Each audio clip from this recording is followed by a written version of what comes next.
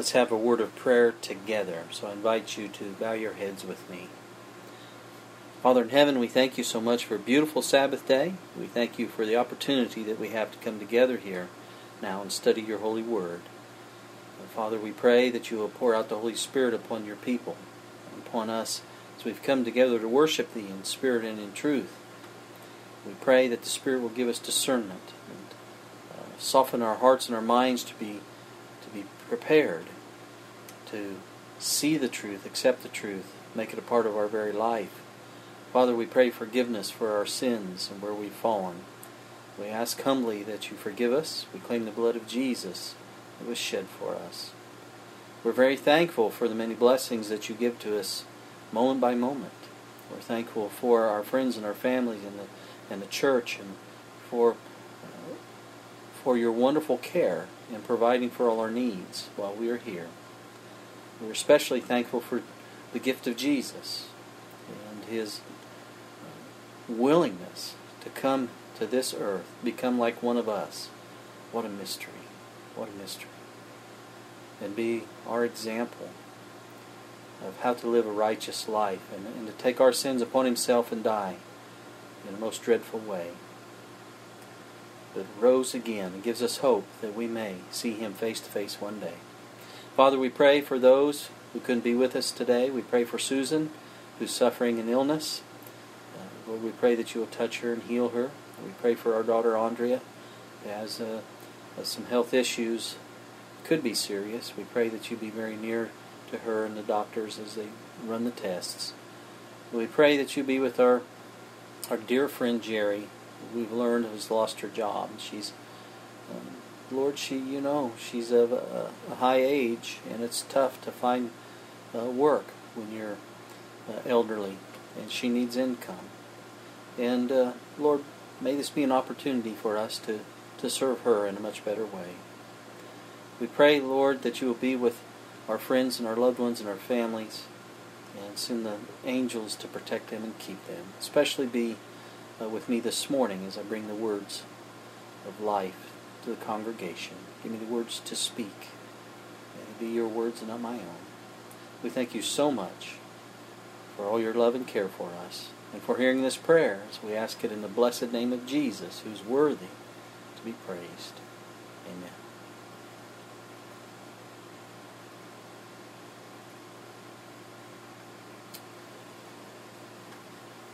As far back as I can remember, our family has built the houses that we've lived in pretty much all my life. My grandfather on my father's side was of that generation that did everything they could themselves, and usually not because they wanted to. It was necessity. You know, what's the saying about necessity? It's the mother of all invention. You've heard that saying before? This was the generation of the Great Depression. My grandfather taught his children how to survive and make do with what they had. And this principle, and by the way, it is a godly principle at that, was passed down to my siblings. I learned to do many things from my father, especially vocational things. It's difficult not to learn these things when you have a dad who does everything himself. You know, the saying, by beholding we become changed. Isn't that true? My dad was a mechanic. He was a carpenter, an electrician, a plumber, farmer, builder. He was an engineer. The list goes on. He did so much with so little that it still amazes me to this day. And he did it all without the internet. And yeah, and as my wife says, he was able to do all that without the internet. That's funny. Yeah, he didn't know anything. He would come to me and say, "Can you look this thing up for me and then let me know about it?" He never had been on the internet at all. But I praise God I've been blessed with a family and a father that I had. I miss him dearly. But as my dad was taught by his father, I've too been taught by mine, and I have the skills as well. A mechanic, carpenter, electrician, etc. And I'm not saying this to gloat or to build myself or my family up, but to make a point. You see, my family was raised without religion when I was very young. Or should I say, probably better to say without a church. Yet my father taught me the value of building my house on a firm foundation. So when I read chapter 7, for example, of the book of Matthew, I have no doubts in my mind that the Lord was at work in my family, even though we didn't really know Him yet.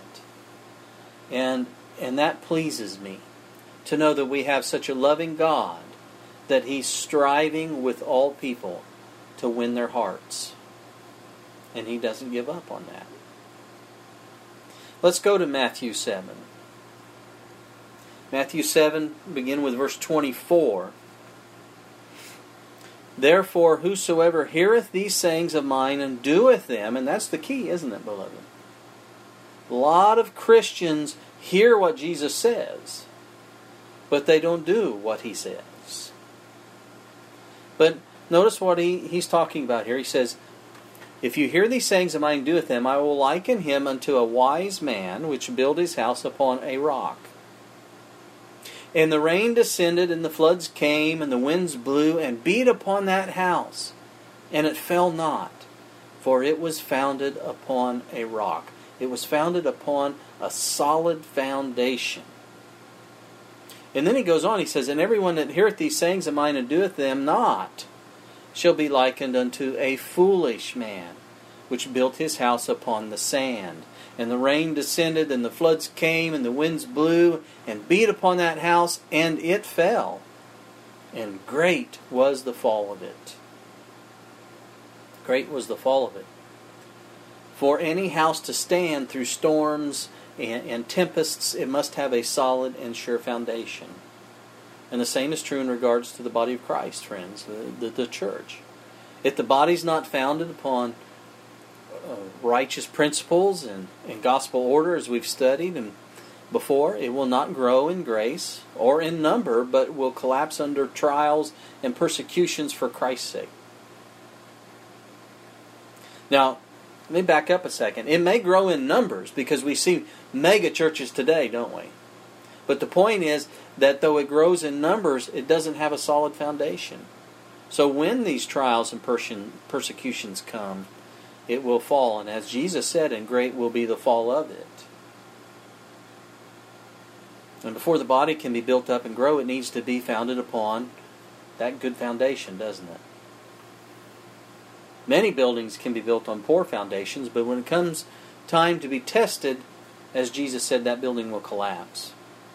It's reminded me, just before my wife and I were married, we went around the area back home in Indiana. We went around looking at houses that were for sale, that were within our budget. We were hoping to find one suitable for our soon-to-be home together. And I remember one that was within our budget that we found, and the owner would sell it to us, and he would sell it to us on contract. But as I went around that house, looking at the house, inspecting it, and I went into the basement, I saw that the foundation was made of old stone and mortar. And now that's not necessarily bad if it has been taken care of. But this foundation was crumbling. It had cracks, it had soft spots. And so I'm glad that I learned what to look for, that my father had taught me, or else we might have had huge problems if we went ahead and bought that house. I was not surprised to hear that the house was torn down sometime later on. And so, friends, we don't want our building efforts, and what I'm specifically speaking about today is the growing of the body of Christ. I've entitled this sermon, Field Exercises. This is a part of going out and growing the body of Christ. And we don't want our building efforts to collapse. So we must build this church, build this house upon a sure foundation. And that's Jesus Christ, isn't it? And His principles. In Isaiah 28, verse 16, the Bible says, Therefore thus saith the Lord God, Behold, I lay in Zion for a foundation, a stone, a tried stone, a precious cornerstone, a sure foundation. He that believeth shall not make haste. It's an interesting statement. The cornerstone being spoken of here, and we find, and we'll read in just a few moments some more scriptures about this, but the cornerstone was a most important part of the structure. Now, I say that, most people, they're like, okay, so it's a cornerstone. Why is it so important, this cornerstone? The reason a cornerstone was so important that it was sound was that it bound together the two walls that met at the corner. It took a tremendous amount of strength. It goes through a tremendous amount of stress. Okay. So it was the most important part of that building, of that foundation. It was the cornerstone. And here we're learning through the Bible about this cornerstone. He who rests his faith in Christ, see, who is called the cornerstone, may move forward in confidence and in trust because he'll hold it together, see. And that person's not going to become alarmed in the midst of whatever circumstances they may find themselves. But they're going to trust in God because He has set a sure foundation. He holds the walls together. In Luke chapter 20, verse 17 and 18, it says, And he beheld them and said, What is this then that is written? The stone which the builders rejected, the same is become the head of the corner. And Jesus here, He's asking a question. Whosoever shall fall upon that stone shall be broken, but on whomsoever it shall fall, it will grind him to powder. It's very interesting what He's saying here. So He asks the question, the stone which the builders rejected, that same stone is the strongest cornerstone there was. And He makes a point about that. He says, Whosoever fall upon that stone shall be broken. What does that mean? It means to submit to Christ, to commit to Him, and your old life will be broken. It will be replaced with a new one. One that you can trust. Because the cornerstone is Jesus. And He'll hold you together. Now what happens if that stone falls upon you? What did Jesus say? He says it'll grind you to powder. What do He mean by that? Yeah, it sounds very painful, doesn't it? It doesn't say that you'll just be crushed, which you will, but it will grind you to powder. That's a process in and of itself, isn't it? So He says if you reject that firm foundation, remember, go back to Matthew 7. If you're not built on a firm foundation, when storm and tempest come, what's going to happen? The house is going to fall, and mighty will be the fall. And here He's likening it to that cornerstone falling upon you and grinding you to powder. You'll be crushed to pieces. And that's a very solemn thought, isn't it? And it's very interesting. We talk about prophecy. We see the same thing expressed in the dream of King Nebuchadnezzar, Daniel chapter 2, if you'll recall. It speaks of a stone in that chapter, doesn't it? And it's a stone which is cut out without hands, that comes and destroys that image and sets up the everlasting kingdom of God. And what does the Bible tell us about who that stone is? This sure foundation that the body must be built upon, the body of Christ, the church. Well, in Psalms 18 and verse 2, King David says, The Lord is my rock. Isn't that interesting? The Lord is my rock. He's my fortress and my deliverer. My God, my strength, in whom I will trust. Why? Because He's a rock. He's not sand. He says He's my buckler and the horn of my salvation and my high tower. He's making a very good case that you can completely trust the Lord with everything.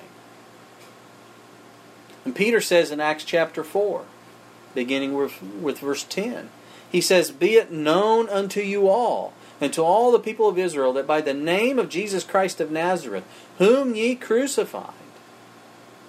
whom God raised from the dead. Even by him does this man stand here before you whole. This is when they healed the man. In verse 11, this is the stone which was set at naught of you builders, which has become the head of the corner. So he's referring back to what Jesus had said. That question, remember, that Jesus had the rhetorical question, in essence, that he had asked them. He said, you have rejected that cornerstone. And then in verse 12, we're very familiar with this verse, neither is there salvation in any other, for there is none other name under heaven given among men whereby we must be saved. So he's saying, here, Jesus is the only one that can save us. He is the cornerstone. And you have set him at naught. You have rejected him. So, by rejecting him, what foundation did they use? They used the one of sand, didn't they? Paul tells us in 1 Corinthians 10 and verse 4, and remember, in that chapter 10 there, he's referring back to the wandering of the children of Israel there in the wilderness, and he says, and did all drink the same spiritual drink, for they drank of that spiritual rock that followed them, and that rock was who? That rock was Christ. And so when you go out and you begin to build and grow the body of Christ, remember we had been given commission, and God enables us to do the work that He's asked us to do. He gives us the power to do that. So when we go out and we share, we use those spiritual gifts that we've received, we use our talents and such, we begin to grow the body, that we have to make sure that we are on a sure foundation. And the head of the corner of our foundation is to be Jesus Christ. Now this was finally understood spiritually by the disciples, and it drew them together into unity of mind and judgment. And as they came into one accord, what happened? We studied this the last time we were together. The Lord poured out His Spirit upon them at Pentecost. He gave them power to grow the body of Christ, to do the field exercises that they had been learning about as they walked with Jesus.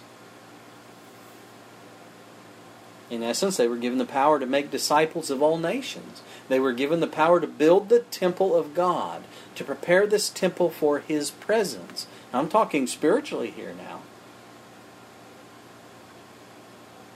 Not the literal temple. And so we find that God wants to be with us in the same way, beloved, so that we can finish what they started in building the temple. And again, I'm not talking about the temple in Jerusalem, friends. That is a temple that was built with human hands. I'm talking about the true temple of the Lord built without human hands. Let's look at Ephesians chapter 2. In verse 19, we'll start there.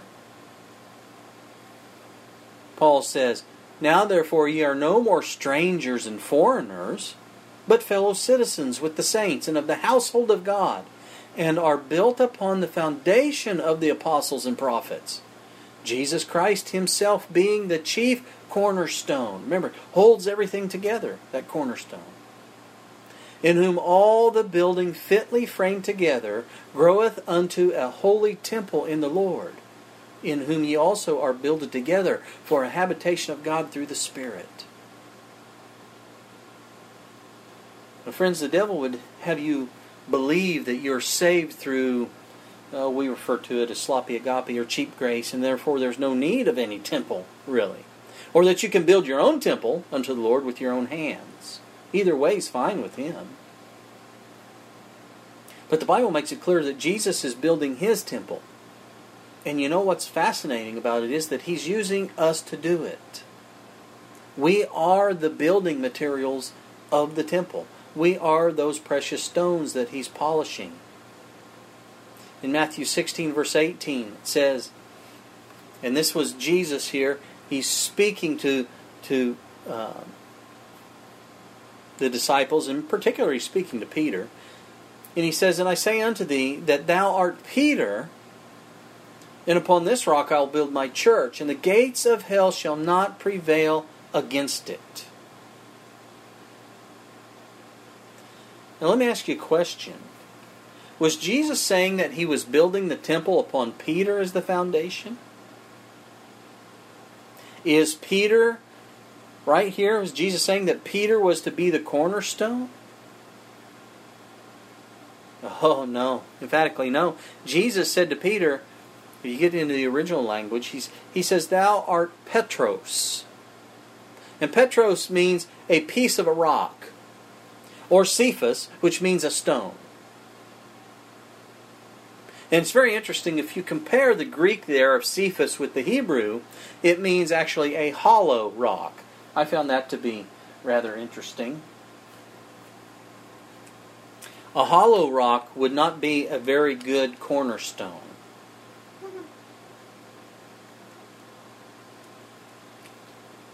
You need a solid rock. One that doesn't have the grains in it, certain grains that would keep it from splitting. It's one that was a very stout rock. But he's telling Peter here, Peter, you're a hollow rock. Okay? You're a hollow stone. And then referring to himself, Jesus said, upon this Petros in the Greek. So he said to Peter, you art Petros, I am Petros. And that means a mass of rock. Okay? And so he says, I'm going to build my church upon me, this massive rock, this solid rock, this sure cornerstone.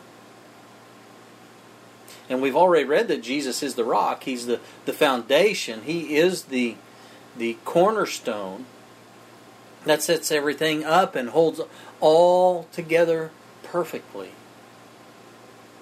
But what's interesting is he didn't say that Peter was worthless, that Petros was worthless. No. He said, you are a piece of the rock.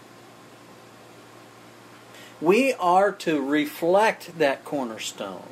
We are pieces of that rock, which is Christ. When you're born again, you become a piece of the rock. Thanks for that song you did. Well, so we are the pieces of rock, or we are the Petros that Jesus is using to build upon that foundation. As Paul said, it was Jesus, the cornerstone, and the apostles and prophets were part of that building process, and we go above them. We're building upon the foundation that they set. And He's using us to build upon that foundation, friends. We are the stones that He is polishing for the temple. So in a nutshell, Jesus was saying that the body of Christ, also known as the church, is the temple of the Lord, and Jesus is building it. Himself as the cornerstone, that foundation, and He's building it one stone, or Petros, at a time. One individual believer at a time. And this is what grows the body. And in our last study we learned that when the people of God are united in mind and judgment, which means that they have the same righteous purpose and they are of one accord, that God can trust them with His power. Now you recall the statement I shared with you from Christ's Object Lessons? It's found in Christ's Object Lessons, page 333. And this is an incredible statement, incredible promise. If we would realize how powerful God is to change our life. She says, as the will of man cooperates with the will of God. You remember that? It becomes what? Omnipotent. I meditate upon that. As the will of man cooperates with the will of God, it becomes omnipotent. Whatever is to be done at His command may be accomplished in His strength. All His biddings are enablings. Never forget that. With Jesus, all things are possible. Without Him, we can do nothing, friends. And this is what was happening with the the disciples there. Jesus had told them in Acts chapter 1 verse 8, He said, "But ye shall receive power. After that the Holy Ghost is come upon you. And then you'll be witnesses," He says, "unto me." You're going to be my witnesses, my ambassadors, both in Jerusalem and all Judea, in Samaria, and unto the uttermost part of the earth. And again, let me remind you, I want to emphasize that Greek word for power in this verse is dunamis. That's where we get our English word dynamite from, is that Greek word dunamis. And this is a supernatural power, received only by those upon whom that Holy Spirit is poured out upon. And we see that in Acts, what happened at Pentecost. And this power is for overcoming. It's for witnessing. You see? It gives power within, power to proclaim the gospel, power to lead others to God. As you study the Gospels, you get up into the book of Acts, up until this point in time, the disciples were being trained as they went about the land with Jesus, right? And as we learn more and more of Jesus, we're being trained as we go about our witnessing and our life. And as they learned the lessons about the kingdom, they were often given chances to do the work that they saw Jesus do. And that's what we're to do, isn't it? Remember when He sent them out 2 by 2, as an example? These were field exercises. And they went through these field exercises rather often. And sadly, many times they failed. But they didn't always fail. But Jesus used such instances to teach a lesson that would be very important for them later down the road, especially after He was gone. And these experiences, these field exercises, helped them to prepare for the time of Pentecost. And the disciples were given the power of God to do His will and work, and they set upon the task of growing the body. They learned from those experiences and improved in those what I call field exercises, as they grew closer and closer in bonds to each other and to Christ and love for humanity. And that's our goal here. Jesus is wanting a generation of people that He can pour out His Holy Spirit upon to give the last call to earth before His coming. And we call it the latter rain. We're to pray for the latter rain. Part of the field exercises is implementing the early rain. And we're in the process of that. And so the Holy Spirit was poured out upon the disciples there. They were all together, one accord. They had taken their experience. They were of one mind, one judgment. Where did they begin their task? In Acts of the Apostles, page 31, notice this.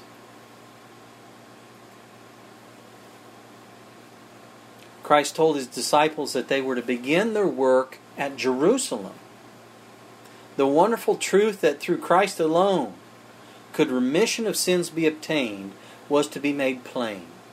And it was while all Jerusalem was stirred by the thrilling events of the past few weeks that the preaching of the disciples would make the deepest impression. There's a lot of things we can learn from this statement. When we're going about our field exercises, we need to take advantage of the opportunities that we're given. We need to strike while the iron's hot. Have you ever heard that? And that's a principle. When somebody is stirred by the Holy Spirit to learn about Jesus, we need to help them at that time and not put it off, because that hot iron may cool down. But where did they start? He said to start at where? Jerusalem.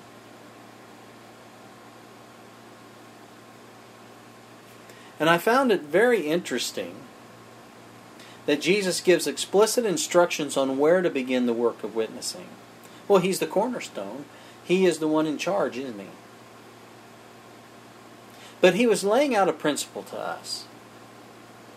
The work of growing the body begins first with the individual. So we could look at it like this. You could call this first work Jerusalem. The temple was in the heart of the city of Jerusalem, wasn't it? And God was at the heart of the temple, wasn't He?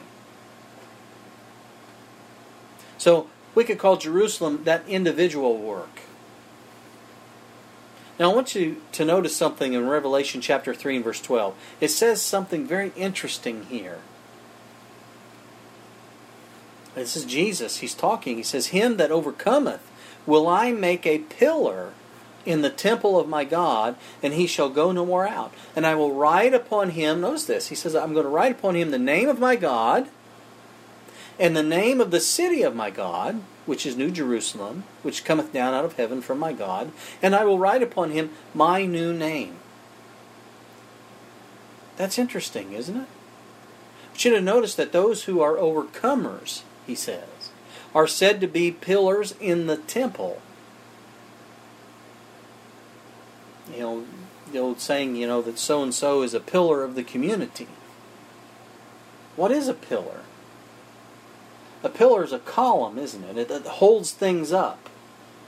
Right?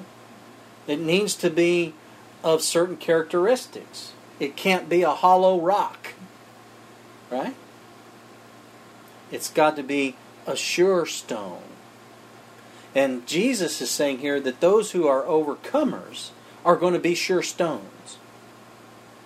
Because you see, they reflect that cornerstone perfectly. That's why they're overcomers.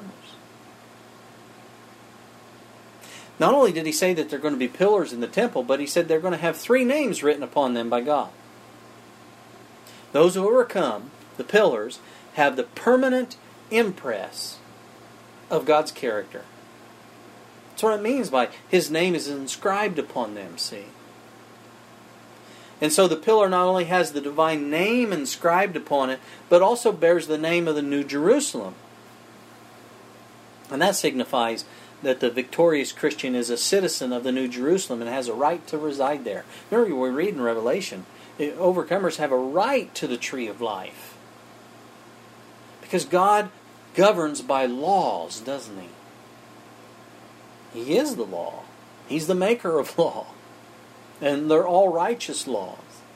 And God says, if you are obedient to me, you have a right to the tree of life. You have a right to be a citizen of the New Jerusalem.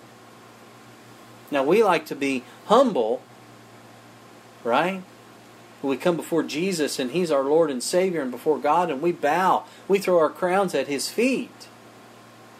We don't boldly boast. Oh, we have a right to be here. God says we have a right to be there. Well, the overcomers do. The third name that was written on that pillar is that of Christ Himself. And to receive Christ's name is also to receive confirmation of His ownership. He is our Lord and Master. We've become like Him. Humanity and divinity combined. We're not God. We have the Holy Spirit within us like Jesus did when He was here. So, we will have the name of the city of our God upon us, and that name is New Jerusalem. Growth of the body of believers begins with the individual. This is something I want you to think about. It begins with the individual. For God is to live in the heart of the temple, which we are. Jesus said, "First Jerusalem." And this presence of God in our heart has a rippling effect upon all around us. It's got to begin with us, doesn't it? It begins with us as an individual. The disciples allowed God to have complete control of their hearts, and this led them into what? It led them into one accord. And then when they were in one accord, in unity of one mind, they received omnipotent power to witness to others of the saving grace of Jesus Christ. Isn't that to be our goal? Don't you think that's what Jesus wants? He's been striving for? from the devotional book Reflecting Christ, page 130. It is essential that we have daily the converting grace of God in the heart, that all our words and deeds may give evidence that we are in submission to the mind and will of God. In doing with meekness and humility our appointed service, we are to reveal, now notice she says, our appointed service. That means God is what? He's in charge of our life. Okay? So, in doing with meekness and humility our appointed service, we are to reveal the converting power of the Holy Spirit in our lives. Then we become the Lord's agencies to do His work. So it starts in our own hearts, doesn't it? And we have to have that daily converting grace of God in our heart. Jesus said, Jerusalem. Begin at Jerusalem, us as individuals. And then He went on, He said, in all Judea. Well, we could liken that to our immediate and church family. And we've talked about and studied this before when we were in the series Defining God's Church, right? Let me remind you of a few quotes here. Selected Messages, Volume 3, page 209. Every Christian family is a church in itself. Now there's a qualifier there, isn't there? It's not every family is a church in itself. Every Christian family is a church in itself. Remember Peter saying that by the name of Jesus, that's the only name that can save us. He's the only one. We go through Christ. So you have to be Christian. That starts in Jerusalem with ourselves and then ripple out to our families. Every Christian family is a church in itself. Notice this one. From the Adventist Home, page 319. In the home, the foundation is laid for the prosperity of the church. If we want the church to prosper, the foundation, that sure foundation, that cornerstone, has to be laid in the family. In the home. In the home, the foundation is laid for the prosperity of the church. The influences that rule in the home life are carried into the church life. Therefore, church duties should first begin where? In the home. Here's another one. Testimonies for the Church, Volume 6, page 430.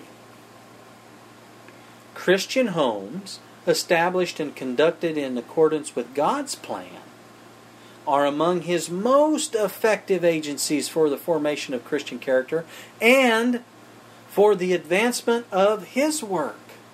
What is? Christian homes that are established and conducted according to God's plan. Remember, first Jerusalem, then Judea, right? And then Jesus said after Judea, Samaria. Well, we could liken that then to our neighborhood. Right?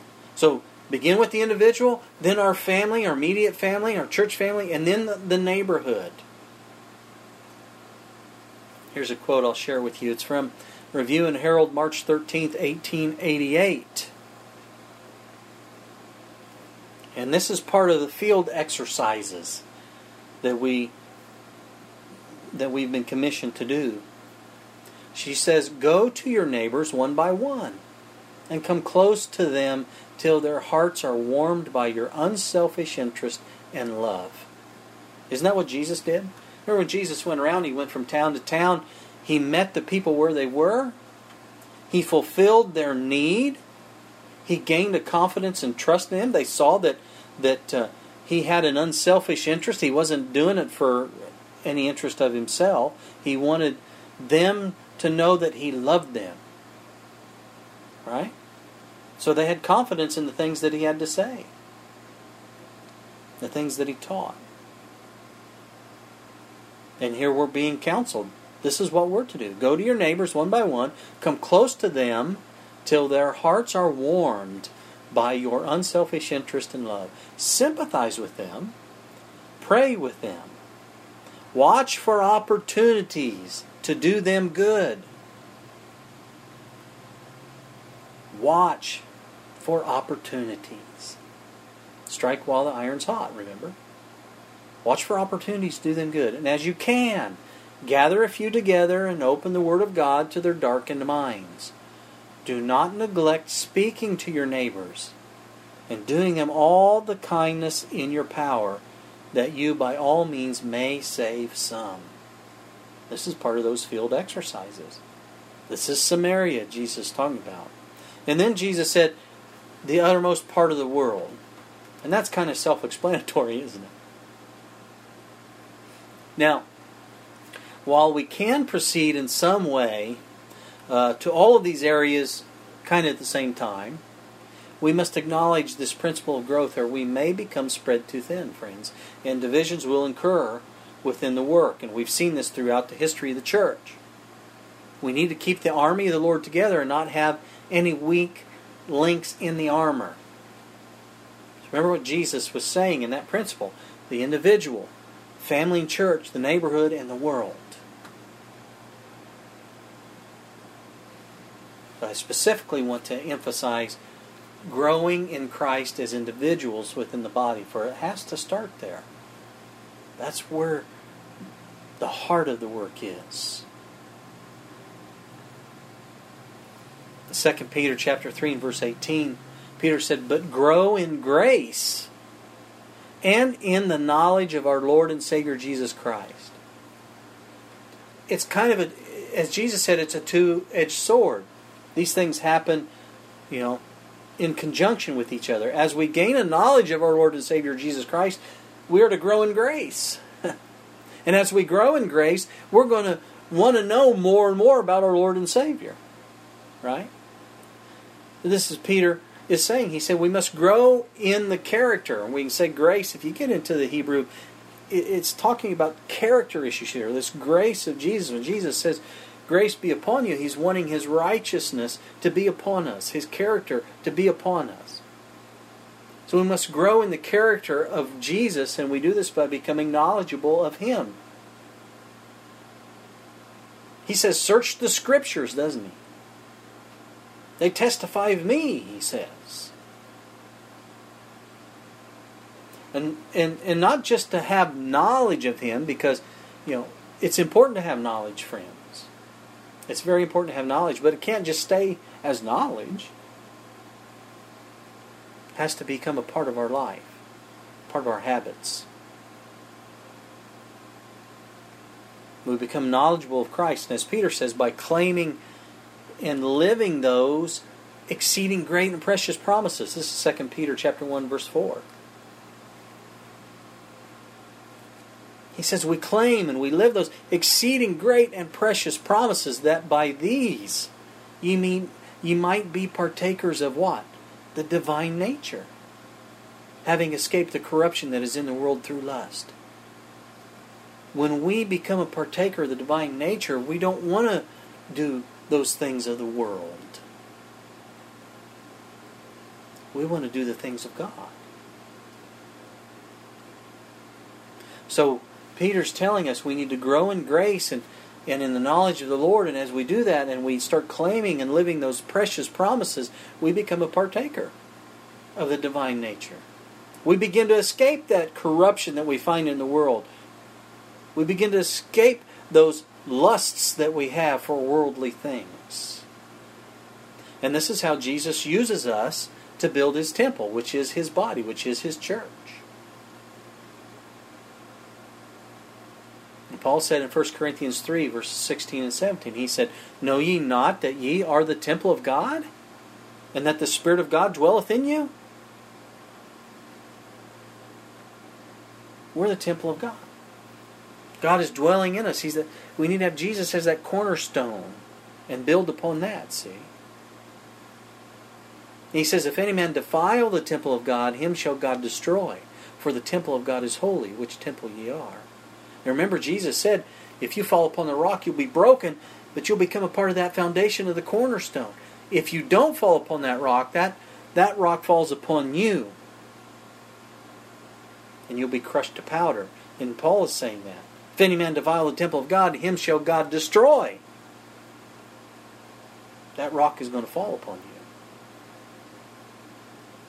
And so, beloved, by partaking of the divine nature, we will grow in grace, we will grow in the character and knowledge of Jesus, and be the overcomers that we read about there in Revelation 3, that will make up the pillars in the temple of God. And our growth will not be limited to just us, but it will grow the rest of the body as well. You see that in the life of Christ. Psalms 92 and verse 12 says, "The righteous shall flourish like the palm tree. He shall grow like a cedar in Lebanon." Will continually be growing in knowledge of Christ, in knowledge of righteousness.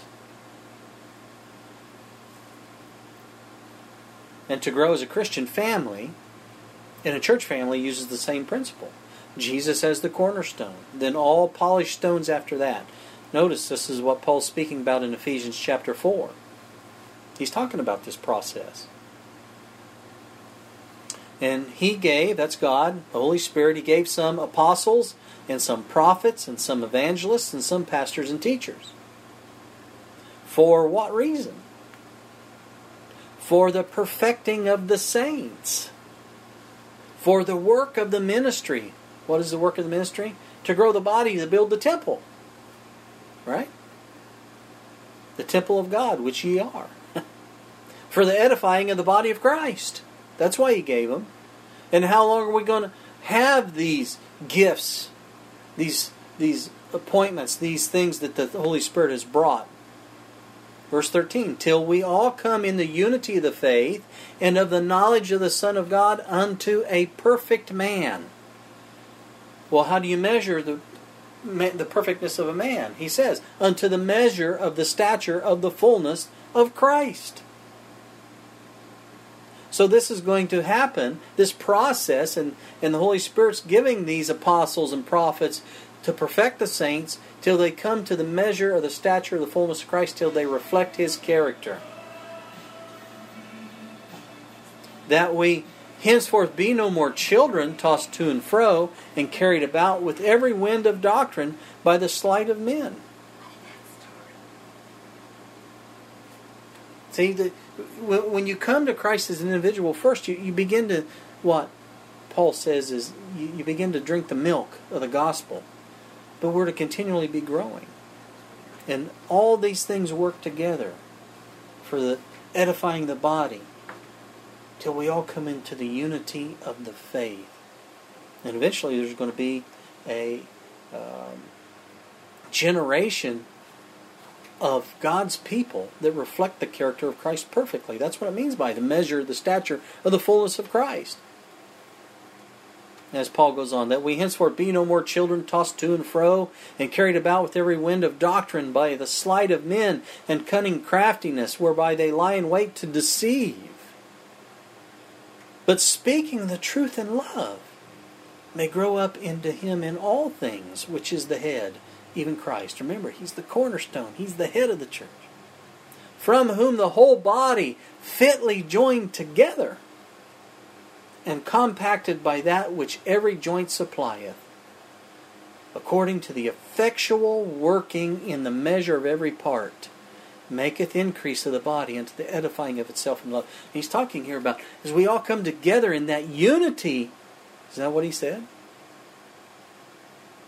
The unity of the faith, knowledge of Christ, every part fit together. You know, when they built the original temple, the joints were cut perfectly. They were so fit together from a distance it looked like one piece. You couldn't see the joint lines. And he says, with every part of the temple, every one of us working together in that unity, he says, according to the effectual working of the measure of every part. That expression, effectual working, is the Greek word energia. It's where we get the English word energy. So Paul's saying that every part of the church body has its essential function to perform. And every member is a working member. Every member is energized, He's saying for Christ. And we're to work together with energy. And while the source of our energy supply is the head, which is Jesus, each part, remember, has a work to perform to bring about the increase of the body, to grow the body. It's a twofold increase. Growth of the individual in the spiritual graces and of the church in numbers. And the source of that energy is love. Agape. And it comes from God. And Paul tells us the love of God constrains us to share the truth of Jesus with others. So if you're filled with the Spirit, you can't help it. You can't help but share Jesus with others and share the truth with others. It drives us. And the result of this sharing is the growth of the body of Christ, is the building of the temple.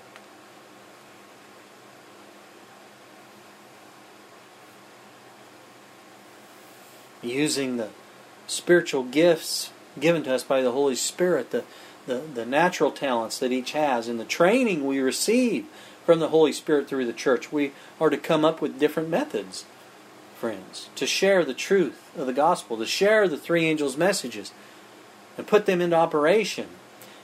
As Jesus said, in Jerusalem, in Judea, and Samaria, and the rest of the world. And we do this according to the Spirit and gospel order that we've been studying. And the body will grow as it's drawn by the truth and the love of Christ, because we'll be lifting Him up. And Jesus said, if I be lifted up, I will draw all men unto myself. So maybe think of it this way. The physical body, our physical body, is made up of cells. Cells that are nourished properly will divide and create more healthy cells. Cells that are not nourished properly will divide into bad cells that create serious problems, or may even, cause death. So good growth depends upon what? It depends upon the source of the nourishment. If Christ, who is the way, the truth, and the life, spiritually nourishes us, the body of believers will grow, creating more and more healthy Christians. If we refuse to be nourished by Christ, the body of believers will divide or die. Spiritually first, but ultimately physically as well. And so, we know our commission. We've been given power and gifts as individuals and talents. We're to come together as an entire body of believers in unity and organization so the Lord can give us all power in heaven to finish this work of growing the body, warning the world, preparing them to meet Jesus. And we're prepared for this experience, this final chapter that's coming, by doing field exercises so that we may be completely battle ready for the final conflict that we know that's coming. It's coming against the beast. And so this is what Peter was talking about. This is what Paul was talking about. This is what the disciples were teaching the church to prepare for. They learned by walking with Christ. They went through these field exercises, and we can learn from their experience. Peter says in 1 Peter 2, verse 1, he says, "Wherefore, laying aside all malice and all guile." What is guile? It's being false, isn't it? It's not just lying, but you could tell the truth in such a way that it's a falsehood. It gives that impression, right? No guile. And that's something that we read about in Revelation. That generation that keeps the commandments of God and has faith in Jesus, there was no guile found in their mouth. And here was what Peter's saying. "Wherefore, laying aside all malice and all guile and hypocrisies and envies and all evil speakings, as newborn babes, desire the sincere milk of the word, that ye may grow thereby." So what? Babies, they drink milk, right? So if you're a newborn babe in Christ, you're going to drink the milk of the word. "And if so be ye have tasted that the Lord is gracious, to whom coming as unto a living stone, disallowed indeed of men, but chosen of God and precious, ye also as lively stones are built up a spiritual house. That temple, see? And holy priesthood to offer up spiritual sacrifices acceptable to God by Jesus Christ. Now what are those spiritual sacrifices? What is a sacrifice? You know, if somebody is a millionaire and they give a few dollars to charity, are they really sacrificing anything? What'd you say? Something that causes you discomfort. Something that you could use that is a part, of your life that you need to use, but you sacrifice it for the better good. It's a sacrifice.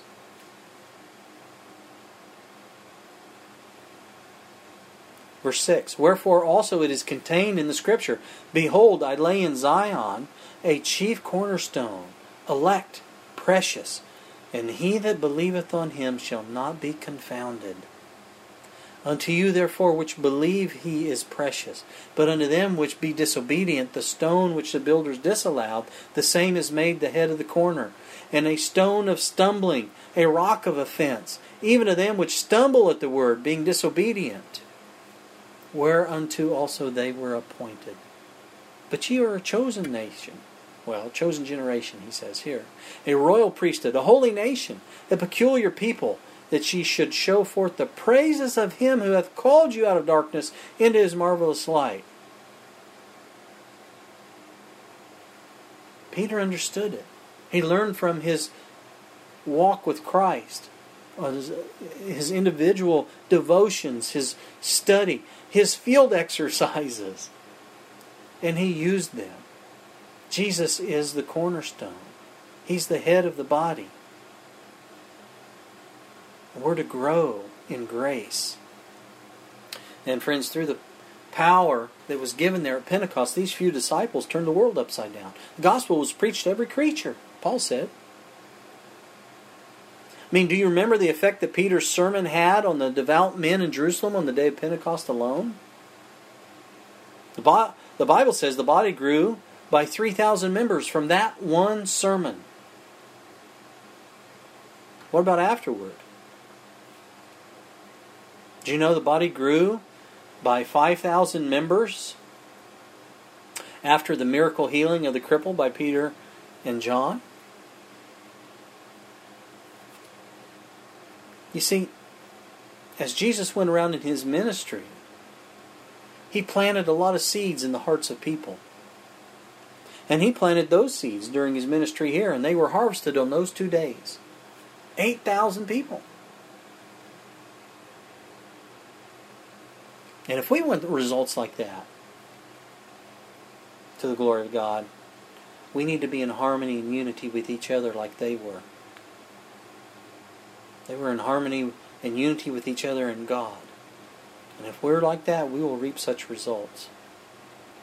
From the book Acts of the Apostles, page 45. Under the training of Christ, the disciples had been led to feel their need of the Spirit. Under the Spirit's teaching, they received the final qualification and went forth to do their life work. No longer were they ignorant and uncultured. No longer were they a collection of independent units or discordant, conflicting elements. No longer were their hopes set on worldly greatness. They were of one accord, of one heart and one soul. Christ filled their thoughts. Christ filled their thoughts. The advancement of His kingdom was their aim. Is that our aim, friends? Is our aim the advancement of the kingdom of God? It better be. In mind and character, they had become like their master. In how? In mind and what? Character. Knowledge and grace, see. Mind and character, they had become like their master. And men took knowledge of them that they had been with Jesus.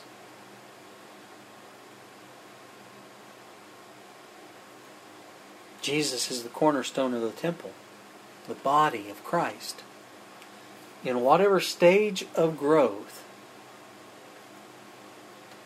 it's in.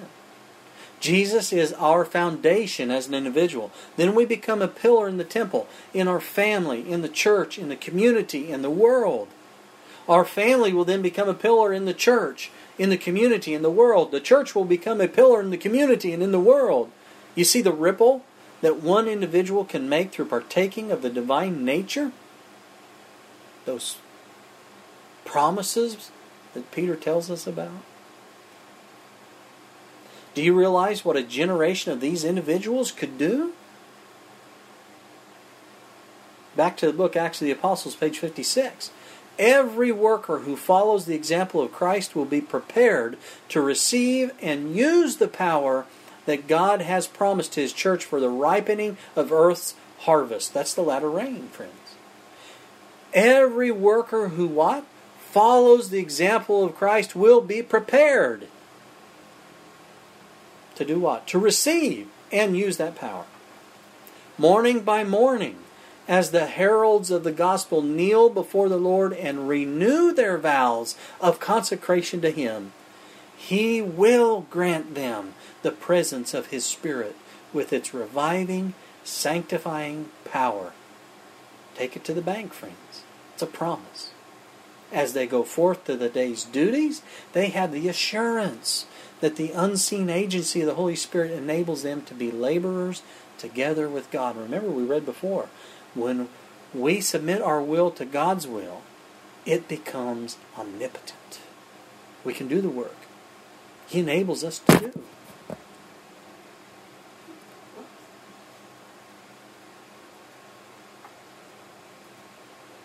And beloved, every generation has had the opportunity to grow as individuals in Christ.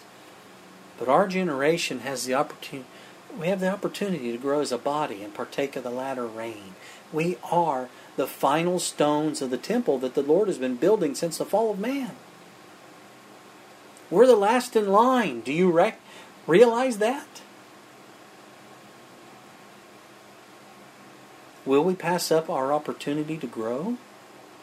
Will we fulfill our calling? Will we be battle ready for the end to bring glory to God? Acts of the Apostles, page 91. To the early church had been entrusted a constantly enlarging work, that of establishing centers of light and blessing wherever there were honest souls willing to give themselves to the service of Christ.